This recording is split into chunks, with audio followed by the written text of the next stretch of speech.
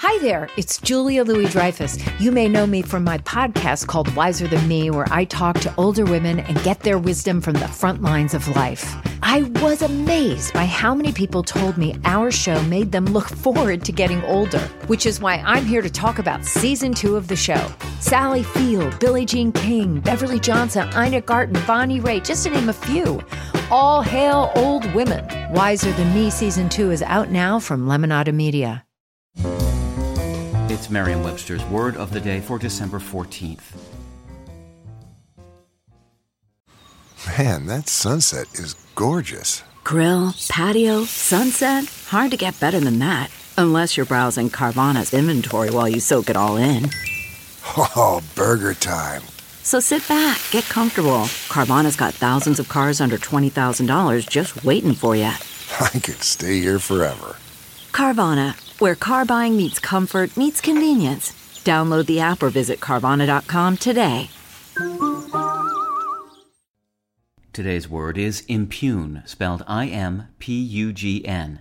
Impugn is a verb that means to assail by words or arguments, to oppose or attack as false or lacking integrity.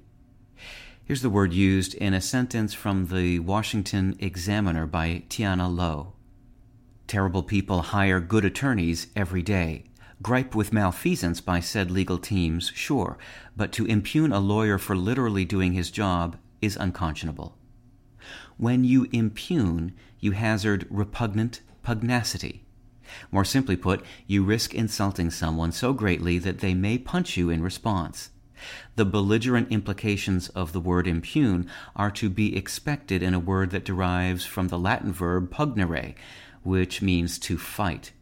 In its earliest known English uses in the 1300s, impugn could refer to a physical attack, as in the troops impugned the city, as well as to figurative assaults involving verbal contradiction or dispute. Over time, though, the sense of physical battling has become obsolete and the calling into question sense has predominated.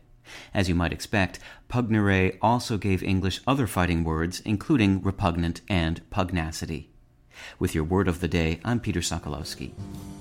Visit Merriam-Webster.com today for definitions, wordplay, and trending word lookups.